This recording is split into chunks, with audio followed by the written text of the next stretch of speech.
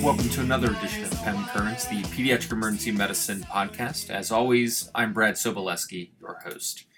Now, today I'm going to talk about a rarely seen disease that does have clinical implications in the emergency department, and that's rabies.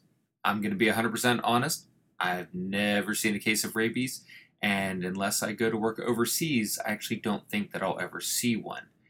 Where I work now in our county in Ohio, there hasn't been a case in over 50 to 60 years. But you will see children bitten by some sort of creature, so we need to know when we should worry about rabies, which animals are highest risk, when to do prophylaxis, and more. So the first question that came to my mind was, what does rabies actually look like in a human being? In short, it's bad. It's uniformly fatal. There are select cases that have been treated successfully using what's called the Milwaukee Protocol and an induced coma, but generally rabies does very, very bad things to the central nervous system. Most patients die within 2 weeks after the onset of coma. Here's the specifics.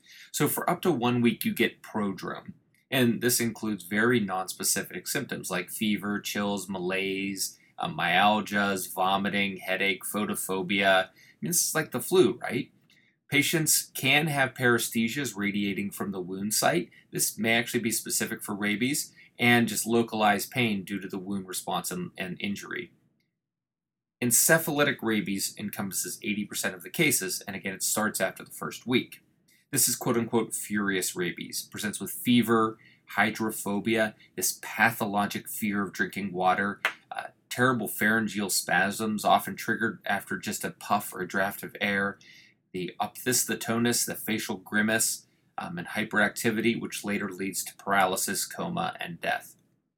Paralytic rabies is the other 20%, and this is an ascending paralysis, kind of like Guillain-Barré syndrome. Initially, patients develop flaccid paralysis, most prominent in the bitten limb, and then it spreads, either symmetrically or asymmetrically. They can have fasciculations, they lose deep tendon reflexes, and then ultimately very important motor controls just fall off the table. So ultimately, if you are worried about rabies, it's because they've been bitten by an animal. And which animals are highest risk for rabies? Well, it depends on where you live. So in the Midwest, skunks; in the South, foxes; along the East Coast, raccoons; and if you're in Puerto Rico, the mongoose. So really reference the CDC to know which animals are highest at risk. Overall, most cases of rabies are acquired through exposure to saliva from a bite. So per the CDC, raccoons continue to be the most frequently reported rabbit wildlife species, 30% during the most recent report in 2014. This is followed closely by bats, skunks, and then foxes. It's usually bites, but you can actually be exposed to aerosolized virus in bat caves or labs, and no, that's not where Batman works. So if you have a kid that's exposed to one of those animals, and the animal is not able to be captured and studied, well, then they're probably at risk for rabies, even though the risk is very, very small, and you should err towards the side of being conservative and treating with prophylaxis. So, most of your patients will have never been vaccinated against rabies. If they have, well, that's probably because they're unlucky. And so starting at day 0, which is when you're seeing them, this is the recommended regimen. So you give rabies immune globulin, or RIG. The dose is 20 units per kilogram, and as much of the full dose as feasible should be infiltrated around the wounds. Give the remaining dose IM at a separate site. So if you've got a bite to the face, you're not going to be able to put a large amount of rabies immune globulin there. A larger bite to the leg, well, that's more feasible. Then you also give the rabies vaccine. This is the human diploid cell vaccine, the HDCV, or a purified chick embryo cell vaccine, PCECV. It's 1 ml IM in the deltoid. And this is done on days 0, 3, 7, and 14. I remember these dates as first half score tallies from an NFL football game. Now, previously vaccinated patients, they shouldn't get RIG, and then they get the vaccine on days 0 and 3, so a shorter regimen. Patients with immune compromise, they should get 5 doses of vaccine, and this is days 0, 3, 7, 14, and 28, in addition to the rig that you gave them on day 1. I've posted an algorithm on pemblog.com that can help you decide when to employ post-exposure prophylaxis. So, ultimately, the story of the child being encountered by a skunk or a raccoon or a bat is actually less common than that of them being bitten by a stray dog or another pet.